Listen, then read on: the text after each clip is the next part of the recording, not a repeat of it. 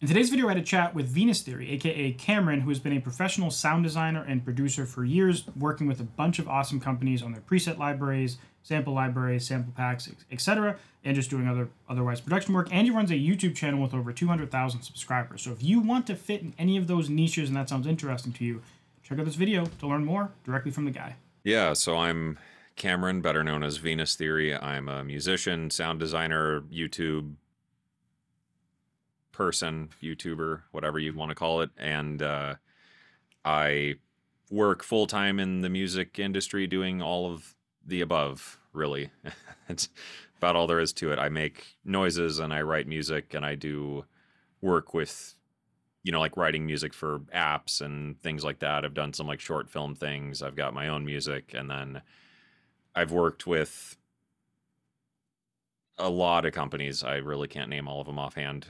Doing preset design for hardware and software. I've done demo tracks that have shipped with different DAWs. I've written a ton of demo music for, like plugins and stuff like that, and trailers for these things. I've done a ton of preset design for a bunch of plugins, and then I've done a lot of sound design for sample packs and loop packs that are either in the DAW or like on services like Splice or Loop Masters or whatever, or sound design for other plugins and stuff, like contact libraries or things like that. So a little bit of everything, really. Well, when you do the preset type stuff, like, are you named inside of the plugins? Like every time you buy a synth, there's almost inevitably a Richard Devine. I forget how you say his Right. name. Yeah. Anymore, yeah, I'm very, very picky about that. At first, I wasn't super picky about it just because, like, a lot of the times to get your name put on these things, there has to be a reason to have your name on there, it seems like, Yeah. which seems weird, but I also understand that where, like, some companies, when they ship a plugin, they want the factory library to be by that plugin company. Yeah. Or like the maker of the plugin or whatever. So I did a lot of jobs early on that were like that, where I contributed to like a factory library of something, but it was just credited as the company. And then I maybe get a note in the manual, as like special thanks to so-and-so. Yeah. But anymore, I'm much, much more picky about that, where that's just like in my, writer essentially is just, I need a credit as Venus Theory, either in the sound by field, or if there's a manual, I need a credit there as a sound designer and things like that. Yeah. So yeah, at first it wasn't super prominent, so I did a ton of work that was just essentially licensed out, where I made the stuff and they bought the rights to that sound or preset or whatever. But now they license it in, I guess, a different way, where I'm paid, or like I'm commissioned to do sounds for that thing, I guess, is the relationship there. So one of my first questions, I guess, would probably be like, how do you get into doing that? But I guess before getting into that, could you kind of walk through in terms of like percentages of what kind of make up like what brings you the most income as a person who makes their living with music stuff? Like what's like the biggest thing? And you don't have to give like any numbers or percentages, but I think probably anymore it's pretty even between like YouTube related stuff and sound design / like royalties from sound design stuff. Because some gigs I've done, I get like an upfront payment, and then I get, like a 5% of sales every quarter or something like that. Oh. So over time, that's gotten a lot more substantial, especially as I've worked with bigger and bigger companies. Like at first when someone's like, we'll give you, $400 plus 50% of sales, you're like, oh, sick. But, 50% of zero is zero. Yeah. So, when you do a big project with, a major company, even if you're only getting like a 5% kickback every quarter, if a company is selling, thousands and thousands of copies of something, that works out pretty well. And if you do enough work where, like if you do one gig like that, we're not talking mega dollars here, by any means. As I'm sure people can imagine and appreciate, like profit margins are slim. And in the music industry, it's really hard to convince people to give you money for something.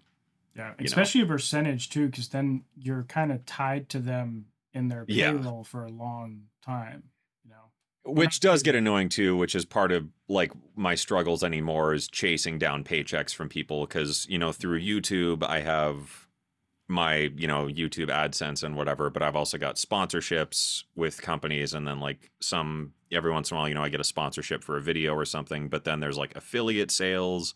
So then I have to chase those people down every month because some of them are like manually reported affiliate sales. Hmm. So every once in a while, I got to be like, hey, you haven't paid me in 3 months. Like, where's my money?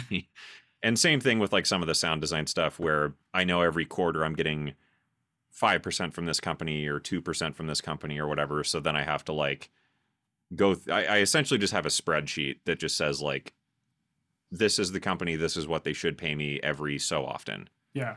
And this is my affiliate and have they paid me this month. So I have to go through every month or every quarter and like go through these check boxes and make sure. And the taxes must be horrible because it's you're awful. getting 1099s from like probably 50 different companies, right? Well, and then too, a lot of it's international. Oh God. So, I work for a lot of companies in the US for sure. So it's a pain, but it is easier because like I know the tax system a little bit. But then, when I'm working for companies in Europe or whatever, or, doing contract work for like an independent person where I'm like, subcontracted to do a gig or whatever for, some studio production house in Russia or something like that. I don't get a 1099 because like that just doesn't exist. Yeah. So yeah, anymore I just have an accountant.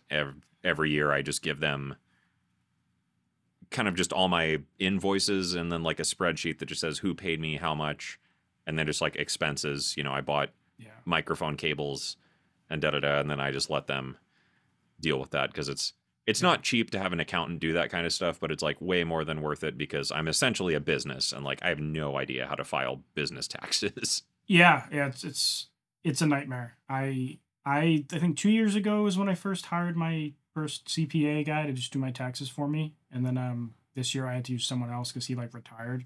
But it was nice just grabbing my list of 10 to 15 different various types of 1099s and all of my expenses and just giving him like those like 25, 30 documents and him just doing it for like $450. Yeah, no, exactly. And that's kind of where I'm at too, is it's like, it sucks to pay someone money to like do something I feel like I could reasonably do with, some accounting software or something, but it's also like, is it worth the risk of me potentially screwing something up here? Yeah, I mean, my guy saved me money. He was like, if you like, instead of paying this amount of tax, if you pay this sum into this like retirement account, you'll save this amount in tax. And I was like, well, you just and that's the nice thing about it. Paid for yourself like 10 times over, Yeah, that's the thing is like they know different like accounting tricks or like things you could do or whatever. So that's been nice, especially in my situation where there's just so many different streams of income and like so many different invoices and like VAT forms and all this stuff, right, where they can look at it and go like, oh, hey, if you did this or distributed this way, then, you'll save infinitely more money. Yeah. So, yeah. But yeah, so that's pretty much my main chunks of income is YouTube / sound designy stuff, but leaning more and more into YouTube over time just because it makes more sense. Because as part of YouTube, that's doing stuff like my own sample packs or my Patreon thing I do or my own decent sampler instruments or things like that. So I'm kind of getting to the point where I want to get more into, bake the pie and sell the pieces. Right. Rather than and doing being like a supplemental. I'm kind of just at a point where it's not worth it anymore. Yeah, and someone asked a good question on the sound design front. How do you set your fees for sound design? Is it a project fee? Is it an hourly rate? And you talked a little bit about how there were percentages too, but how does that aspect work? Usually, like when I was first getting started, and that was pretty much purely working as a contractor where I would just reach out and say, hey, I'm so-and-so, and I make these sounds, and, here's like a little taster pack, and da-da-da. Usually that was a flat fee where they'll say, we are making a drum and bass sample pack, let's say, and it needs 20 drum loops and 10 drum kits and 50 bass one shots and, something like that. They'll give you just, this is what we need, and we will give you $500 to make it. And that's kind of why I got done doing that stuff, is the pay for sample packs is not nearly worth it anymore. Yeah. unless you're like, doing big ones, but producing 5 gigabytes worth of audio content, I mean, that takes months. Right. Especially like if you could do it yourself and Yeah. sell it and keep So 100% that's kind of control. that. At first, it's usually a flat fee if you don't really have any experience or anything like that, just because usually it's kind of a risk Yeah. from a business standpoint, to hire this contractor you've never worked with. So you'll probably just say, like, we have this kind of budget and this is the type of content we're looking for. Hmm. So yes or no, essentially. As I got more well known and as I had a bigger portfolio and as I worked with bigger companies, and I'm not talking like the big companies I work with now, but like, bigger, more established companies and not just like independent sound labels. Usually with them, it was a higher budget and there was like a little bit of wiggle room where I would offer like, okay, I'm willing to do this and this is how much I would charge to do that. So I would set kind of a flat fee and go with that just based off like, how much do I want to make an hour? How many hours do I estimate this is going to take me? And then add a little bit of time on top of that just for the inevitable, emails and back and forth and revisions and stuff like that. Yeah. So still kind of a flat rate. And then eventually it just became commission stuff where companies reach out to me and say, we are looking for this and we want you to do it. Are you in? And then same thing, I'll negotiate just like, okay, this is how much I would charge for that. And then depending on the situation, that's where like the royalty payment negotiations would come in. And that depends on like, is the company big enough to facilitate that kind of accounting and that kind of stuff. So those are all factors that weigh in for me now as well to set rates of like, do I, maybe do slightly less cost up front, but I know I'm getting a good royalty payment, or am I going to be able to get like really good affiliate sales off this? So I might charge less because then I know that my affiliate sales and, passive income will make up for that. Right. But yeah, usually most of the time in most situations, it is just a flat rate project. We have this thing we need done. This is how much we have to do that. So you mentioned over time people would be coming to you because they specifically wanted you on the project. But when you first got your first gig doing sound design, did that come up organically? Like you met the right person at the right time, or were you actively hunting for that work? A little bit of both. Of course, being someone who was like really like, like everyone else, I was watching a ton of YouTube tutorials and whatever. I was at least aware of people and, would introduce myself whenever I could on, Twitter, whatever at the time. But yeah, it was pretty much an active process where like I, as a consumer, was, trying to figure out like what sample labels do I like. So, I would find a company that made really good sounds that I was really enjoying, let's say like someone like Black Octopus or something like that, reach out to them. Hi, I'm this person. I make these sounds. Here's some Serum presets. Here's like some loops. Here's some one shots I made. This is kind of my style. Here's a demo track I made with all my own sounds. Let me know if you want to work together, something like that. Yeah. So it was a lot of that at first, but unsurprisingly, like a lot of music, sound design and stuff like that is a very incestuous industry. Yeah. Where like, one person who works at one company is also like a part-time social media manager at another company, or so-and-so who's the lead on the sound design team quits and starts their own sample label, a year on or whatever. So eventually, after doing that enough times of kind of more or less cold calling, hey, I'm a person, this is what I make, and I want to make it for you. Did that enough times to where I built just kind of this network of companies and people. And inevitably over time, hey, my friend works at such and such and they're making a, Latin house pack. Or, hey, my buddy and I quit and we are starting a sound label and our first product is a Serum library. Do you want to be a part of that or whatever?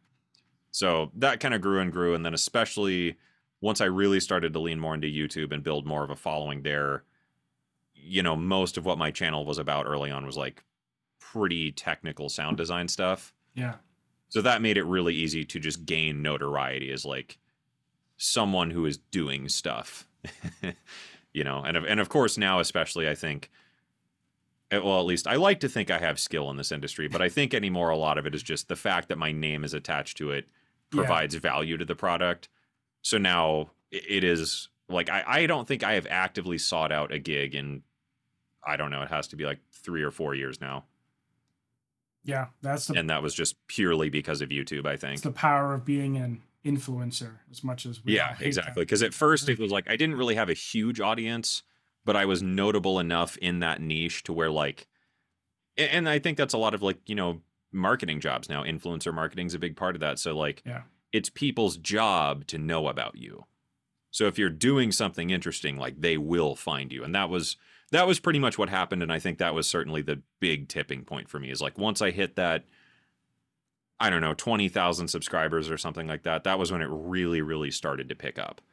And then, you know, by the time I was pushing 50, 70,000 subscribers, I mean, that was just every week was just meetings, booking gigs, let's do it. And now it's pretty much the same, but now I'm in a very fortunate position where I get to be more selective with it, where I don't take every single gig just to make the bills. You know, I take the gigs I want to take. Right.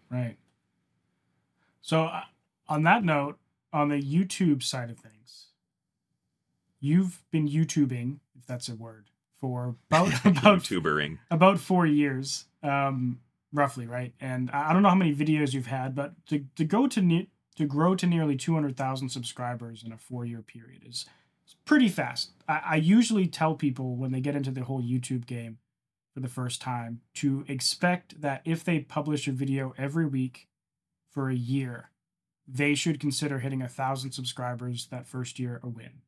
Because yeah, absolutely. That totally sounds right. Slow grind. And, you know, you've hit 200K in 4 years. And I forget who I talked to someone a couple months ago that man, I can't remember who it was. It was another music YouTuber, but they hit something like 100K within like 2 years or something. And it was mostly in 1 year. I was like, that is like insane. So what was your YouTube journey like? You mentioned you started off with the technical stuff, but like what really set off the channel? What do you think a newcomer to YouTube might be able to prioritize or focus on to try to grow their channel? Right. Let me take a look here, because I know I can see my overall subscriber count like over time. I'd be curious, because I know it really was like super, super, super slow at first. Yeah.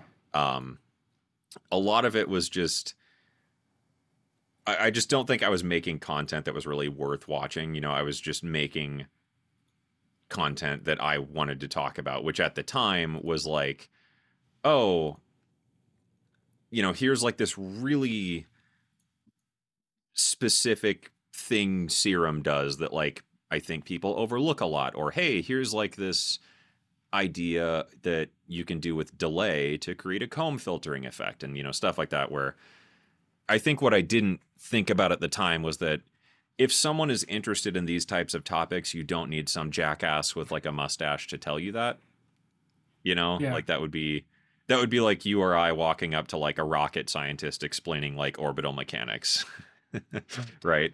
So yeah, for a long, long time, it was just nothing happened. I think, yeah. Okay. So I've got it up here. So for the first couple years, that was what I did on YouTube. My first year on YouTube, I didn't really do anything. I posted like a couple videos. Most of it was just like music I was making at the time, and I didn't really do anything. The first year I did more YouTube, I went from 5,000 subscribers in January 2019 to 13,000 by the end of that year. So you gained 5,000 in your first year? My first year of actually really trying, and I think it was because of just that niche thing, where at the time, this is sort of post Seamless R, Sadowik, Diego Stocco had a really great channel. I don't think he posts much anymore. Cymatics was posting a ton of sound design stuff. Virtual Riot had his series he was doing. Mr. Bill was doing a bunch of really, really interesting stuff around this time. And I was kind of just doing that, more or less. Like, this is my take on interesting, weird sound design stuff, and sort of imitating the stuff I had seen other people doing. Like, oh, Virtual Riot's talking about growls. Like, oh, why don't I teach, you know, some other ideas with sidechain compression? Something like that.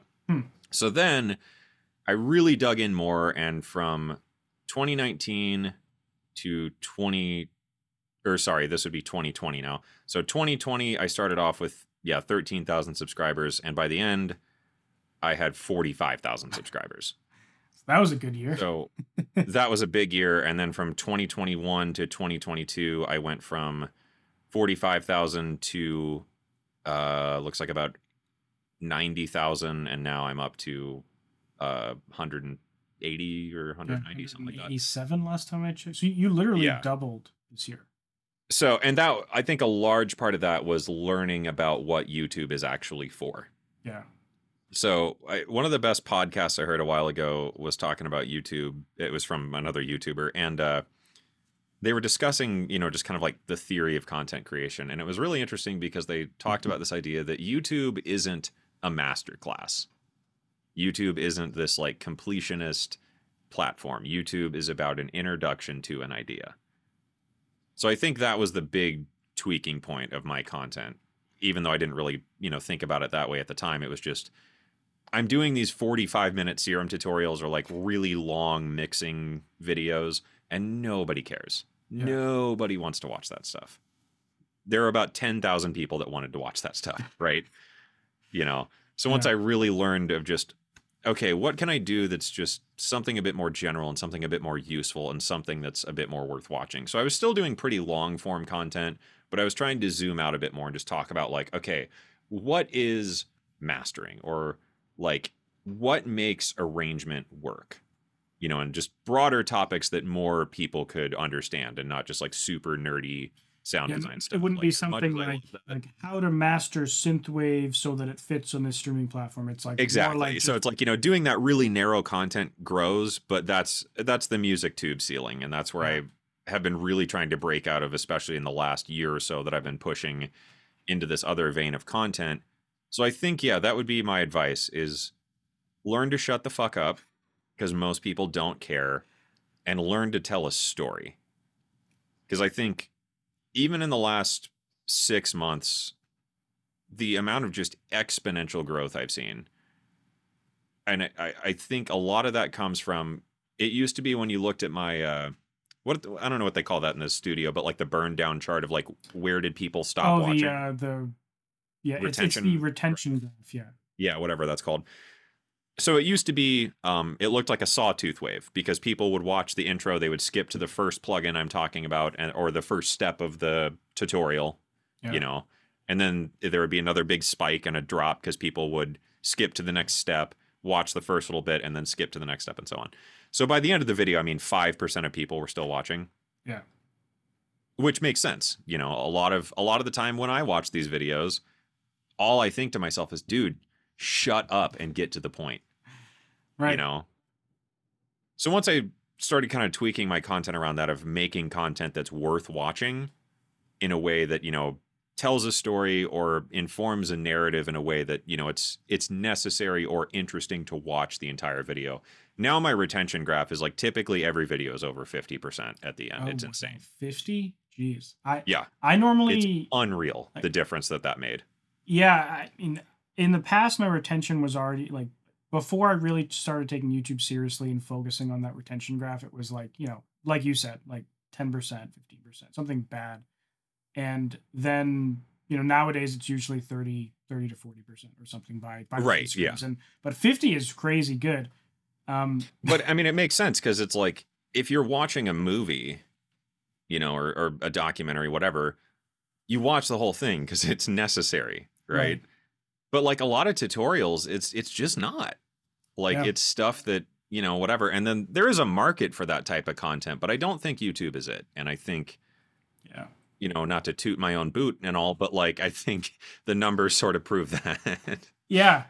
If you want to make super nerdy, high level content, that's awesome. And like, I love channels like that. I really, really do. But if you want to do YouTube, that's not where it is. Yeah, you're going to hit that ceiling a lot sooner than you think, especially the more niche-y you are. It's true. Almost everyone I talk to in the either music production or music marketing world, because if any of you kind of follow the people on YouTube that teach music marketing, we've all talked to each other at some point. It's a pretty small club. There's like 7 of us. And I'm sure it's the same for you and all of the music production synthesizers. Oh, for sure. No, yeah, everybody knows everybody. Yeah, and... like you guys stream together all the time. You go to the same stores, you do the same sponsorships. And in the music marketing kind of scene, everyone talks about how there's a cap, pretty much. You know, like I talked to some of the people who are like the biggest in this kind of space that I'm in, and they talk about how they're trying to like pivot some of their content to more like entertainment or more broadly appealing topics, so that they can kind of surpass like the cap of this kind of nerdy niche thing they're doing. But it's this balancing thing to where like the niches are, the riches are in the niches, so to speak. But For sure. the growth happens from like the, you know, the, like you, Patrick CC is another one. Like he switched to a broader content, went from like 100K to like over 1 million in less than a year because he broadened up and really focused on stories.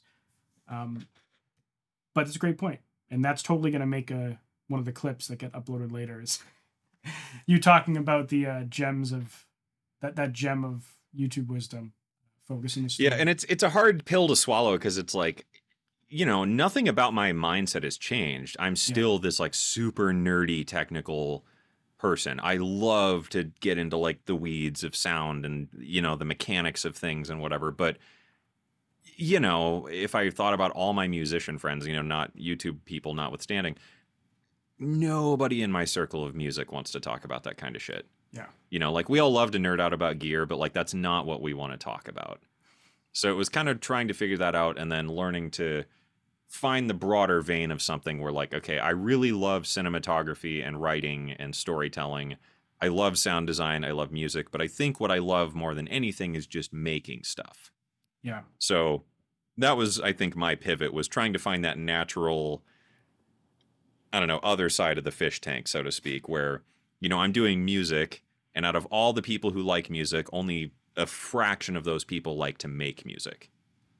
Right. Right. So from there, you know, a fraction of a fraction of a fraction of a fraction of these people care about a certain genre or a certain style.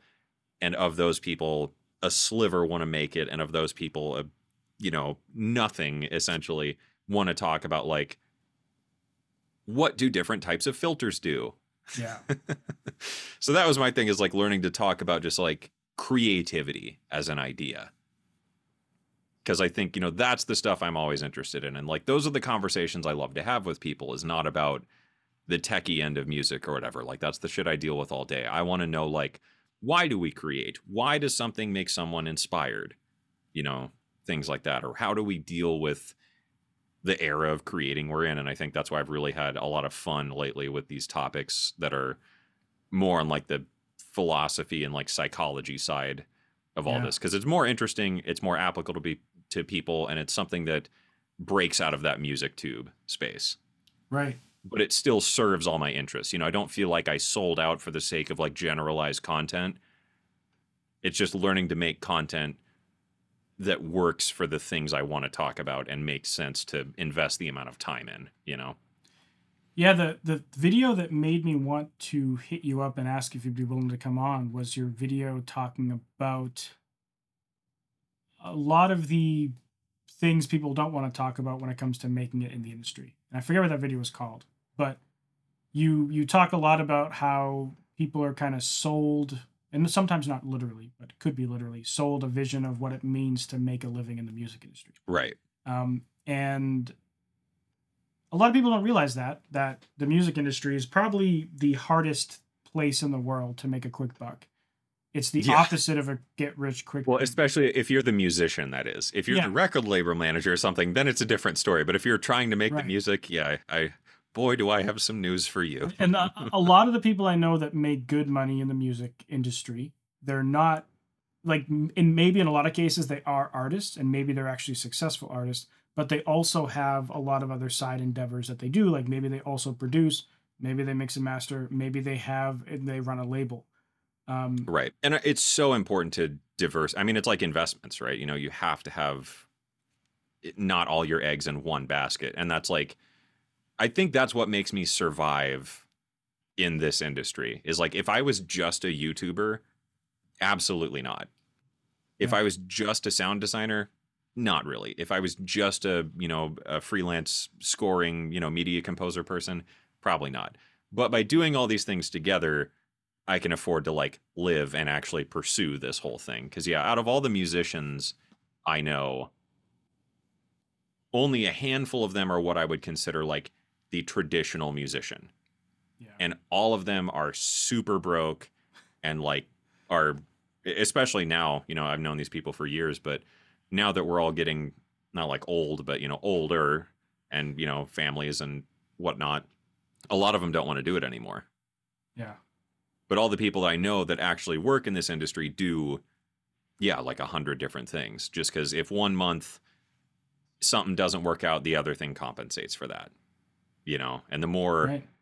the more safety nets you generate that way, and especially if you do things wisely and build up a revenue set of like passive income streams, then you can, live comfortably. Because that's the funny thing is, like, as much as people shit on me for not being a real musician, whatever, it's like, fact of the matter is like, my work pays my bills. Yeah. I mean, I And think you're like a perfect example of what, like, you've made it in the music industry.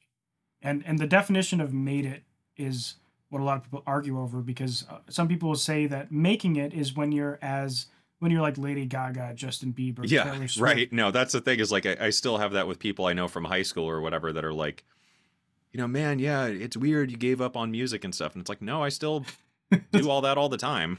It's literally But paying it's like, my mortgage right now.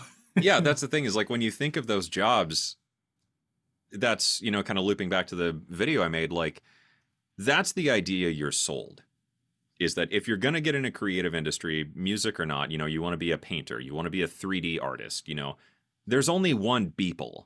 There's only one Martha Stewart. There's only one fucking Snoop Dogg. There's only one Katy Perry. There's only one Martin Scorsese.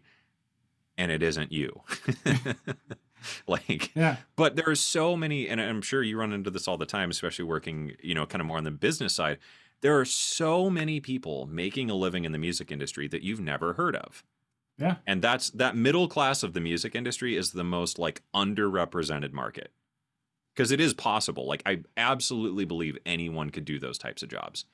Yeah. It takes a lot of work, and it does take a good amount of luck, like any creative field. But like, if you want to make a living in music, that's the goal you have to look at. It's not Grammys and whatever, because like statistically, that's not going to happen. There's been, so I do like 15 to 20 consultation calls a week or something. So I talk to a ton of artists from all over the world and different backgrounds, and there's been a kind of a surprising number of people who are professional producers, mixing engineers, mastering engineers, who they've been writing music their whole lives and they've made a living doing what they've done, but they finally got an itch to go back and try to be an artist again. But now it's like, because they're a producer and mixing mastering engineer, they can make fantastic music because they've been doing it professionally. They have a ton of connections and they have money to market it. And like, that's a path that a lot of people don't consider. They'll be like, I don't want to do that work for other artists. I want to be the artist.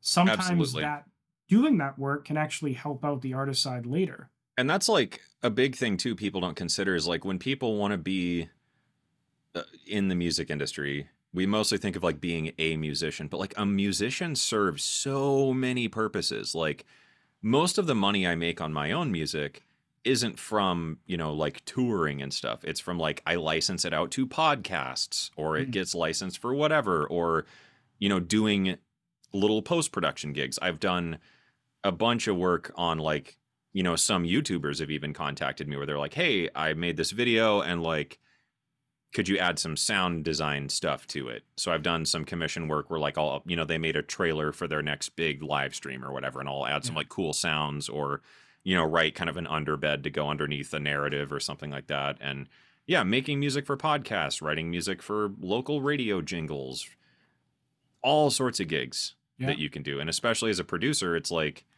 I remember that when I went to production school, that was one of the first things that teacher said was, you can be the rock producer, or you can be the producer that people hire. And I think the point he was making was exactly that of, if you're producing for any artist, pop, rock, hip hop, metal, trap, orchestral, jazz, trio, whatever, that's how you make a living. Yeah. And I think that's the thing people don't understand with sound design too. I get so many questions about like, how do I become a sound designer? And it's like, well, being really good at making wavetables for Serum is not a sound design job. Yeah. Just like being Taylor Swift is not a musician's job. You know, if you can be generalized enough to make enough work happen, that's where survivability comes into play. So yeah, writing tons of different music, licensing music out to things, you know, pitching your music to stock libraries, or even just, you know, being a really good arranger can be a super big thing. All these people blow up on TikTok. They need help with production. Yeah. I've even run into YouTube videos where, like, it's a YouTube channel I like, and I'll hit them up and say, like, hey, you know, your audio quality sucks. Like, do you want to fix that? And like, I'll consult with people on like how to make better videos and how to do better sound. And, Yeah. you know, even stuff where like I'm not writing the music, I've helped a couple channels and other people with, and companies too, of like, how do you pick the right music for this project? Right. And those are all skills a musician has. Right. Yeah. I mean, I think the hardest part is really just finding the work when you're starting off. So I've talked to people who do well in like sync for film and TV and stuff. Sorry. Mainly, actually, the person I talked to last on it was Tommy Z. I had him on the channel. Oh, yeah. Yeah. And he does a lot of commercials and stuff like that. And he was saying a lot of times that the most challenging part is really just getting those first like 5 jobs, because no one wants to give you anything. They don't trust you. They don't know what you're going to do. And you might be working for free just to kind of prove yourself. And that was my exact experience with sound design. It was like 9,000 rejections. And then you get like 5 or 10 gigs just to get your foot in the door. And it's like, once you do that, that's when things start to open up. But it really sucks. And I think that's why so many people get into, you know, music or other creative industries, and then like within a year they're done. Yeah. And I don't want to scare people away from trying to be music artists, because if it's what you want to do, then, you know, do it. However, it's good to realize the reality of how competitive it is, and how also knowing that how many different career paths there are, because you might be able to fund your artist development kind of path with doing music instead of working at like a hotel.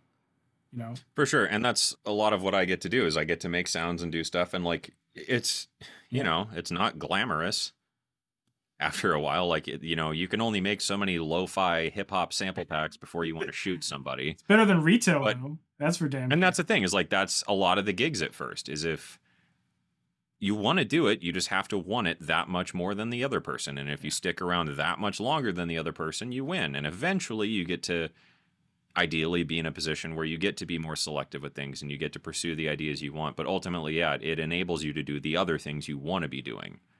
So by biting the bullet and learning to grow my YouTube channel in a way that maybe wasn't my initial vision, now I've opened up so many more opportunities for myself by doing, you know, sound design gigs, doing sounds or things that I normally wouldn't consider, you know, my favorite things to do. I've opened a relationship with this company, and, you know, after a while that all kind of pays off, which is weird to think, because like I've only really been doing this stuff for the last couple years, and I already feel like I've hit the end game of like what I wanted to do. So, but a lot of it is just grinding and being willing to eat the shit every once in a while and hear a lot of no. That's the hardest part, I think, is learning to separate the ego from the business. Right. Yeah. That a lot of artists really struggle with the rejection. Because like when people get into using sites like Submit Hub and Playlist Push or Groover, I'm sure you've heard of all of those. You're gonna get 90% rejections, essentially. And it's hard as an artist, because your songs are your essentially children, and you love them all. And specifically, you probably love the newest one the best, I found. Right. And the problem is that your newest song's not going to be your best performing song all the time, and 90% of the time you're going to be getting rejections from people, and that's fine. That's just life. But the faster you kind of accept that and realize it's not personal, maybe in some cases it is personal, but it's like, who cares? Right. You know, well, and then some of it too is just so nichey, but you have to look at the lens of like the playlister, right? You know, if you're a Spotify playlist curator, it's your job to pick things that fit the exact vibe that made your playlist successful in the first place. Yeah. So, and it's the same thing with YouTube. There are 1.5 million YouTube videos I want to make, but not all of them make good videos. Yeah. you know. And I think that's kind of the thing is like when you look at music on, you know, getting featured on playlists or getting placed in ads or whatever, you might feel that it works, but if they don't, then that's just the way it is. And people are just insanely picky with this shit because Yeah. after a certain point, you have to be. But then at the same time, too, it's just about sometimes hitting people's inbox on the right day at the right time, you know? Someone Because I've had had a that. good question a couple of minutes ago about can you make money musically licensing your songs, which you talked about that you do. Mhm. But how would you go about that? And I'm assuming you didn't have 200,000 subscribers or so. No, yeah. I mean, kind of a similar thing. You know, you can look up stock license libraries. Even, God, what was I using the other day? I just found out that this website has music cues and sound effects, and I was like, oh my God, finally, because I was editing some YouTube videos, and I just like, I don't want to pay $9.99 a month for another stupid subscription service for samples for like, you know, a whoosh sound effect. Yeah. But I'm too lazy to bring up a rope up here and go 100 times, right? So, you know, Pixabay. Yeah, Pixabay. It's a stock image website. And they just started doing music and sound effects and stuff. So there's tons of services like that where just like I did with sample labels, you know, if you just go on Google and search like royalty-free music for YouTube videos, you're going to get a list of Right. 83 trillion websites that do this stuff. So contact them. And, you know, if you find ones that are paid services, that's where you can start to make money. However, the problem with a lot of that is just the sheer volume of tracks. You know, like every subscription service has a library of, you know, 100,000 songs. And then these free websites have God knows how many I just tracks. looked up Pixabay and they have 2.7 million free images. I don't know. Yeah, so it's the same thing with the music. I mean, I think they have hundreds of thousands of songs on there, so it's for free, like no monthly subscription for no money, and you may or may not get paid depending on how you license your music. So if you do it where it has content ID, I think you end up getting some kind of cut, but that necessitates that the song is used in a YouTube video that gets a lot of views. Yeah. And that's where I've been pretty lucky with. I've had a couple songs that got featured in like K-pop drama videos and like weird stuff I would never have pictured it in. It just got picked and they put it in there. So then I just get my cut every, you know, month or 90 days or whatever it is. So that could be a good way to go about it. And then of course there are more niche music libraries and like indie licensing companies and whatever. So you can, you know, find those on Google as well and just hit them up. Hi, I'm this person. Here's my portfolio of music. Would you be interested in licensing it for your production catalog? And then, you know, there's like the Warner Music Library or the Universal Music, you know, stock music library. Yeah. So there's a lot of ways to go about it, but it is just a game of chance. You know, you get a library of songs together and you're going to have to pitch it to a gajillion different services. And then hopefully it gets picked. And I think the way that some of mine got picked was by getting them featured on bigger YouTube channels and like Spotify playlists and stuff. Yeah.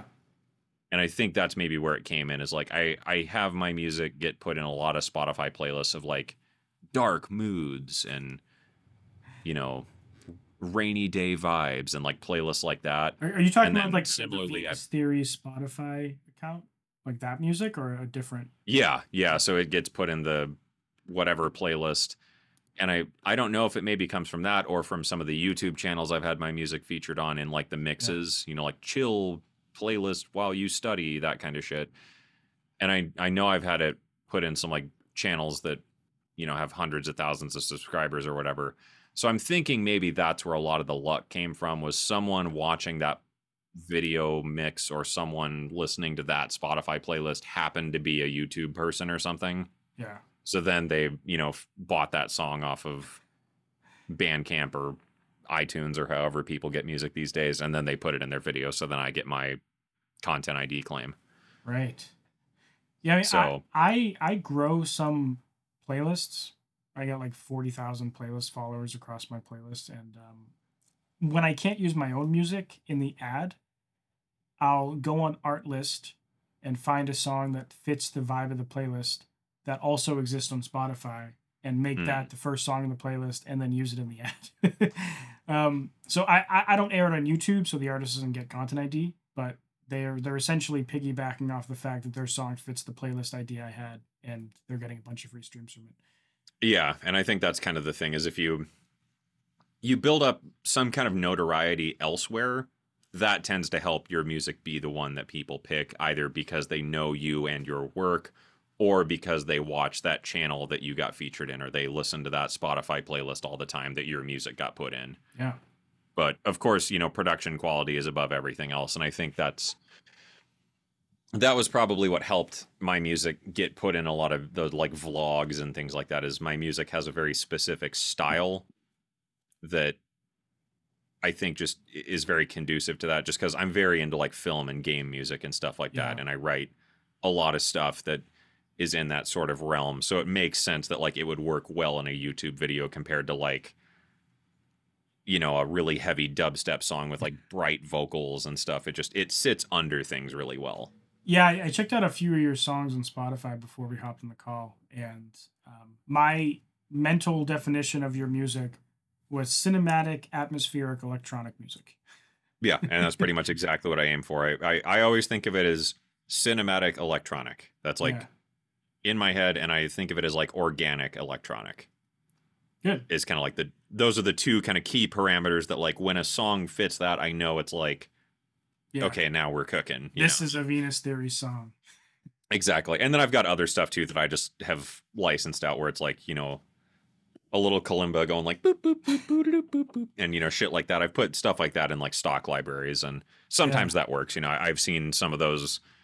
I went through a phase where I would just throw a bunch of stuff on Pond 5 audio, and I don't know if you know Pond 5. It's one of those music licensing things, and I would just make these little jingles. Like I'd use like a UVI plugin to make like a little flamenco guitar song, or I'd like use one of the piano libraries to make just like a bunch of simple arpeggios, but that kind of make a little song. And I didn't think I'd make anything from it, and it doesn't make good money, but it made a couple $100 just off of some stupid like little flamenco or piano instrumental right. And things. I think that's the thing people don't understand is a lot of these projects are not big money. Yeah. But if you would do enough small money things, that's where big money comes from. Yeah. And like, of course, I'm not like rich by any means, but if you want to make like a comfortable living, you have to do enough work. Yeah. Yeah, and when I was, I guess, kind of starting off with building on my online things, my online revenue streams, I would try to gauge stuff by their success by if I got that revenue stream to what would be equivalent to like a minimum wage income. So because if you think about it, minimum wage, some people live on that, right? It's incredibly difficult, and I'm sure a lot of people watching have worked food service jobs before. It's brutal. Right. Yeah. But so I would think like if I can get this thing to a minimum wage income, and this thing to a minimum wage income, and this thing to a minimum wage income, it's like you can end up with all these little things that individually are like, not that good, but you have like 17 of them, right? Exactly. And that's the thing is just it's a lot of little things that pull together, and that's what I mean by just all these networks of income to where now the engrossing paycheck is like a paycheck worth grinding for. Right. And I started a blog version of this channel this year, and I threw some ads on it. I have some affiliate things on there, and the ad revenue only makes $10 a month now. But I'm still like super excited. Okay, we crossed the $100 a year mark, and then I'll be super excited when it crosses the $1,000 a year mark, and then hopefully someday it crosses the 10,000. And that's not much by itself, but when you pair with like every all the little things, it's nice. Yeah, and it's kind of like any project where you're like, I want to get 100 views on a video, 1,000 views on a video, 10,000 views, and same thing. I want 1,000 subscribers, 10,000, 100,000. Now you're going after 250K and then 500K and then. Yeah, I don't even know anymore. That's the weird part is like, I'm not even that old. I haven't even been doing this that long. And like, I've already passed that point of like the most ridiculous ideas I've had, I have done. So then it's just like, everything after this point is just gravy, I'm just so happy doing this stuff where it's like, if I get a cool project, then great. Like I couldn't think of anything else I want to do at this point. Cause it was like, never would have thought in a million years I'd be in a position where I have, 180,000 subscribers or whatever. Did you get your play button? Yeah, right back there. Oh, I didn't even notice it. Nice. That's Really, really the next blurry thing in the I have in my background. crosshairs. I'm at like 53,000 or something. Like I want Yeah, it was one of those 121. weird moments where like you get it and you feel like there's just supposed to be like like Mario or something like bing Yeah, like congratulations, but it was just like it's just nothing. It's just cool. a plaque in a box that arrives in your house. Did you Pretty much, yeah. It was just like you get it, you look at it, and you're like, wow, I have this thing that not a lot of people will ever see. Well, back to work, done. back to You work? know. On to the next one. But I feel like that's the thing in so many creative industries, right? Like you're working on a song or an album or a video or whatever, you get it done, and you're just waiting for this feeling of like, yeah, but then you're just Just like, never comes. yeah, then you hit save, you put it on Submit Hub, you get rejected, and you're like, whatever, doing the next one then. Yeah, I mean, it was when I hit my first 1 million streams on Spotify, I kind of imagined that would be like when I first started music. I was like, I'll never get 1 million streams on. There's no way. And it's kind of seemed like this surreal thing. And then you hit it, and it's like that's actually not. One, it's not that much money, which I already knew. I mean, everyone knows this now, but it's also like it's really not that much in the grand scheme of things. Like on one hand, it's awesome, it's insane. It's like 1 million streams, like from maybe like 500,000 people. It's like insane, right? When you think about it, like Right. how many people would that be in one place? But at the same time, you hit it, and you're just kind of like, cool, you know. No one sends you like a letter of congratulations or anything. It's Yeah. just Well, it's like, it's like when you're a kid, you always think about, I can't wait to grow up. And then you're an adult and you're just like, when's the part where I become like an adult? yeah, you Like there is no level up. There is no indicator. It's just like, well, cool. Yeah. And that's like YouTube, especially. And I'm sure you've noticed like you've got a sizable channel too, where like when you look at the analytics and really think about like, oh, I got 40 million impressions this month. That's like a country. yeah. Yeah, that's insane. It's like Or all even, those eyeballs that saw your yeah. face in that thumbnail making that stupid whatever face you were making. It's like, it's But then it never ends because as soon as you get to the point where you get those big numbers, now you want the next big number. yeah. You hit 1 million views in a month. Now you're like, I want 2 million. You hit 1,000 subscribers. I want 5,000. Yeah. And I think that's the danger of the creative industry at large. And I think that's what so much of like the selling the dream aspect comes from, is just a lot of the people that make the most money and do the best in a lot of these fields are the people dangling the carrot. Yeah. And that's the thing, is in a gold rush, you sell shovels. Right. So I think that's the other aspect that people I think don't consider a lot of the times is whatever you're doing, music or otherwise, if you can figure out a way to make that useful to other people and something that's going to enable them to do their thing, like it, as bad as it sounds to say, like if you can exploit that need, that's where you make a living. Yeah.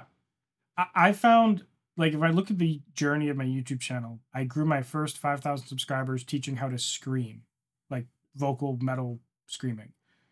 And there wasn't that many tutorials on YouTube at the time. This was like 2010, 2011.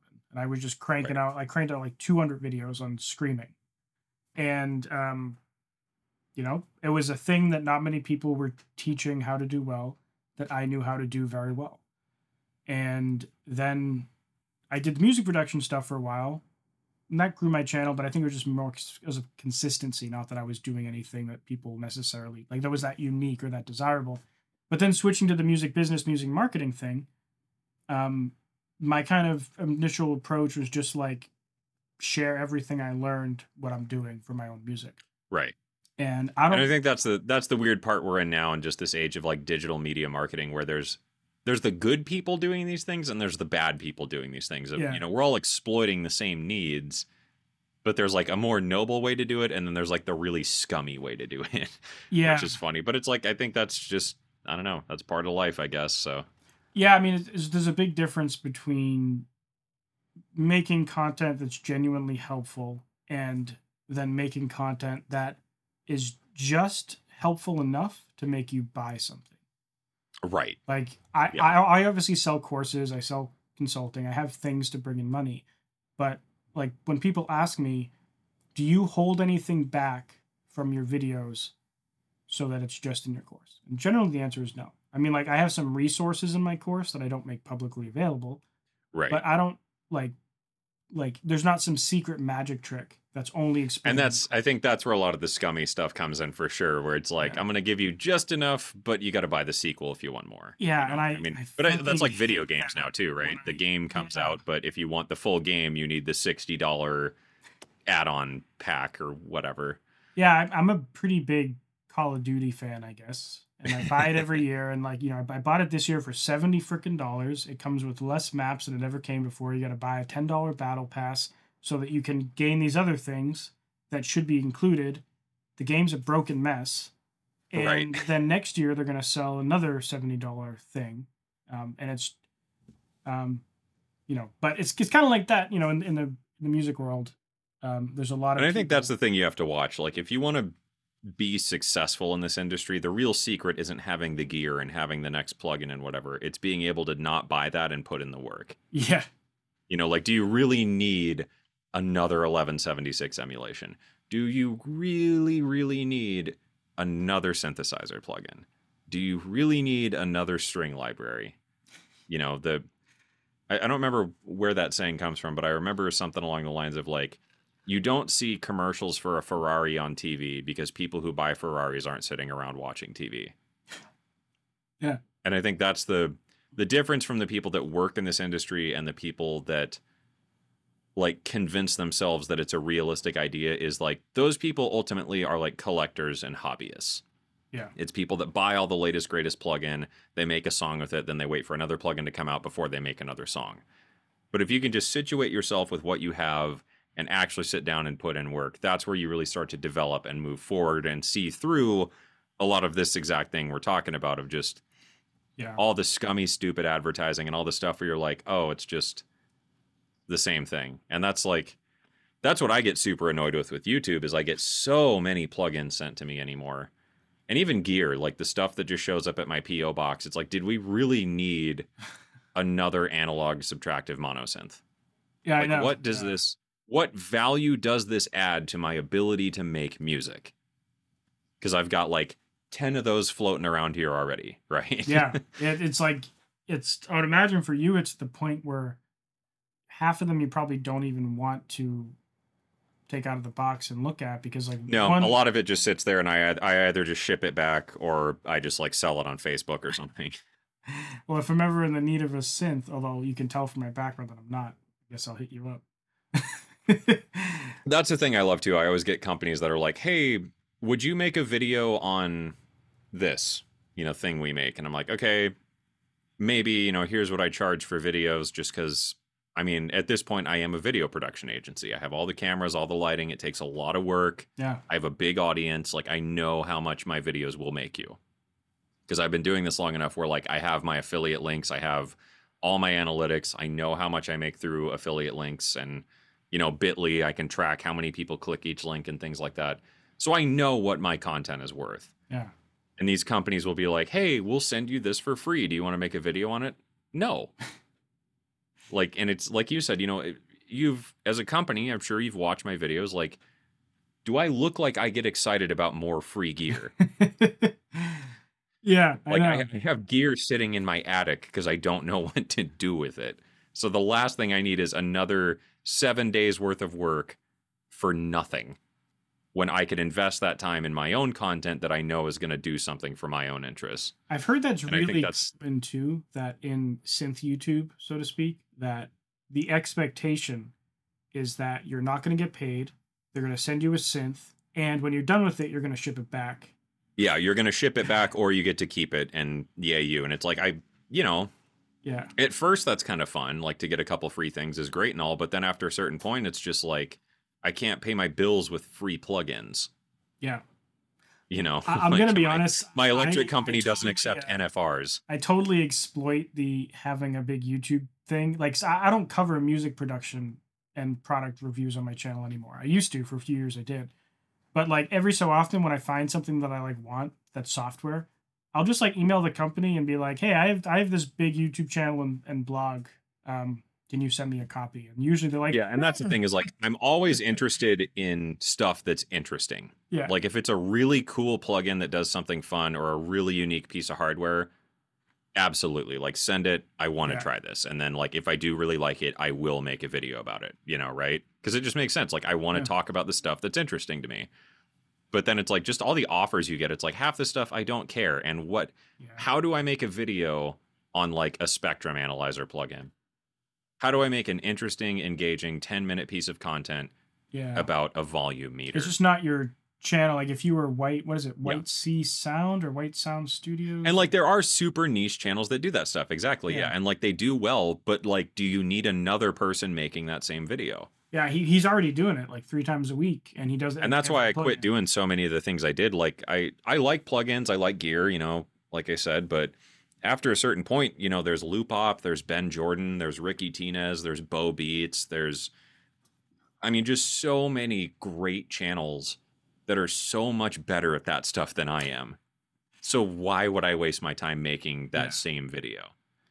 Why not focus on how I look at something and what I can do with something? And I think that's another big aspect of what drives actual success in these types of industries is learning to do your thing and not being the next somebody else.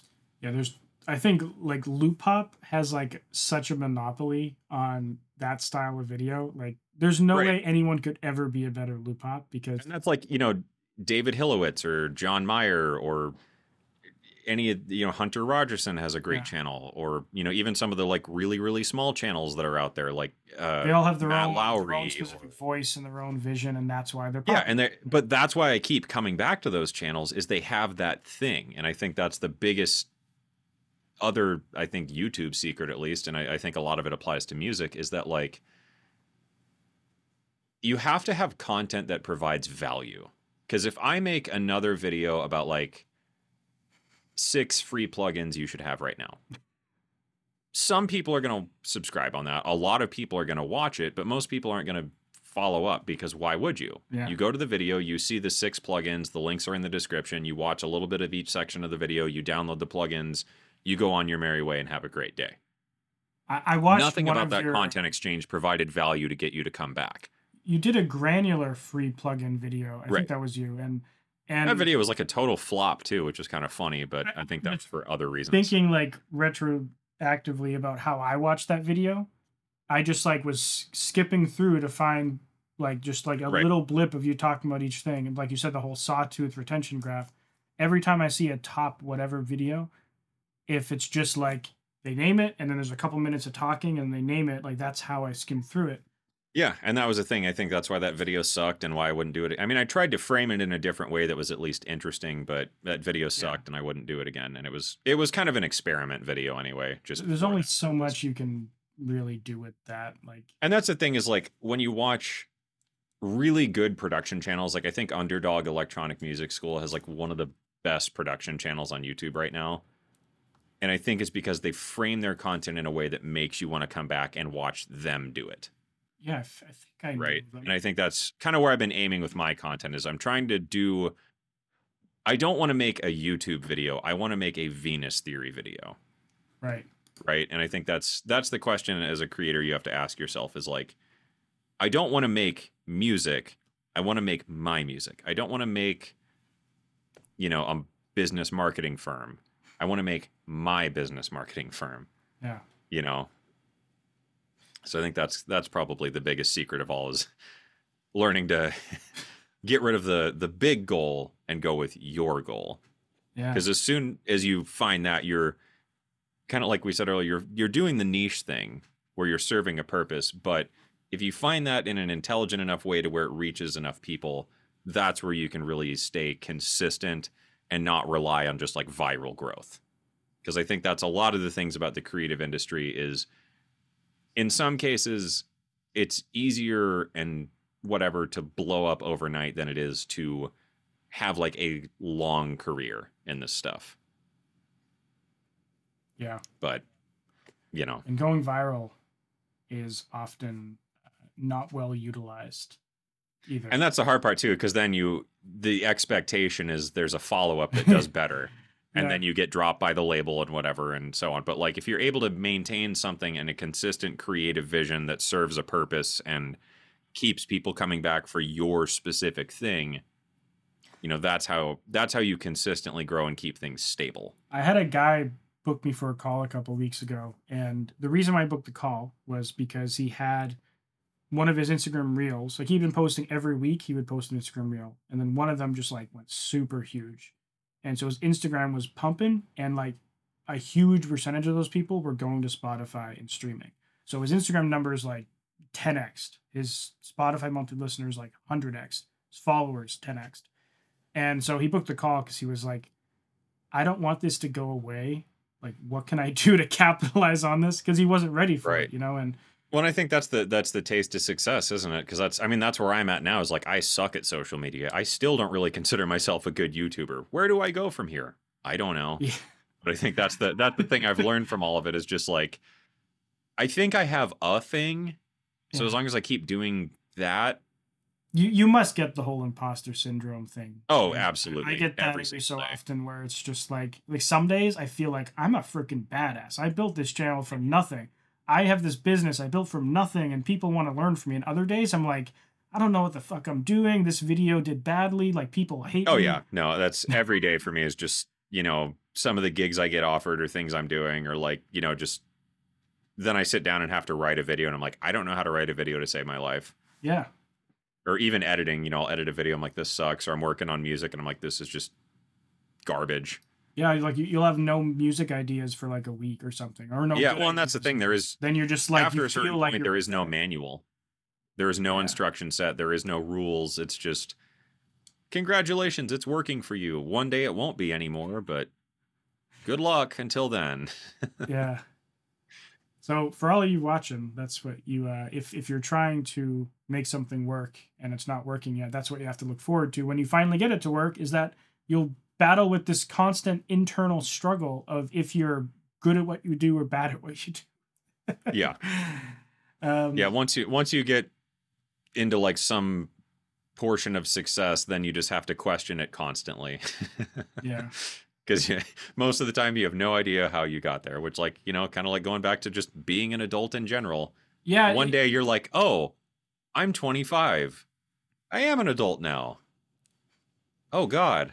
I know. I don't really feel like an adult, but I'm married. I own a house. I have a pool and 3 dogs. So right. It's like I'm the definition of, I guess, like an adult, but I don't feel any different than I did when I was 19. No, for sure. Yeah, like I'm still mentally this like stupid 14-year-old that's like plugging stuff into a guitar amp and seeing what happens. But now I just get paid to do that is the only difference. The most terrifying realization that gave me when I realized that about myself was like the people who are like presidents of the countries and ruling, like they're commanders of like armies, they probably feel the same, Oh yeah. I would imagine so. It's they're in charge of like such important things, and they probably still think to themselves like, am I really an adult yet? It can't just be us. I've even had that too when I've been doing like consulting gigs with companies on product design, or like I've done some like lead sound designer jobs where I'm in charge of like all the other sound design stuff. And yeah, it's like, why am I in this position of authority here? Because like, I don't know. People send in their sounds and I'm like, yep, that's cool with me, dude. All right, ship it. Stamp of approval. Or I'm like, yeah, that one's, I don't know, it might be a bit quiet, might not. Whatever, close enough.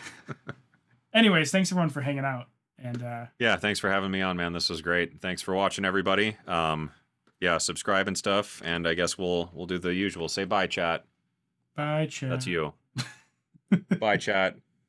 All right, we'll see y'all again at some point.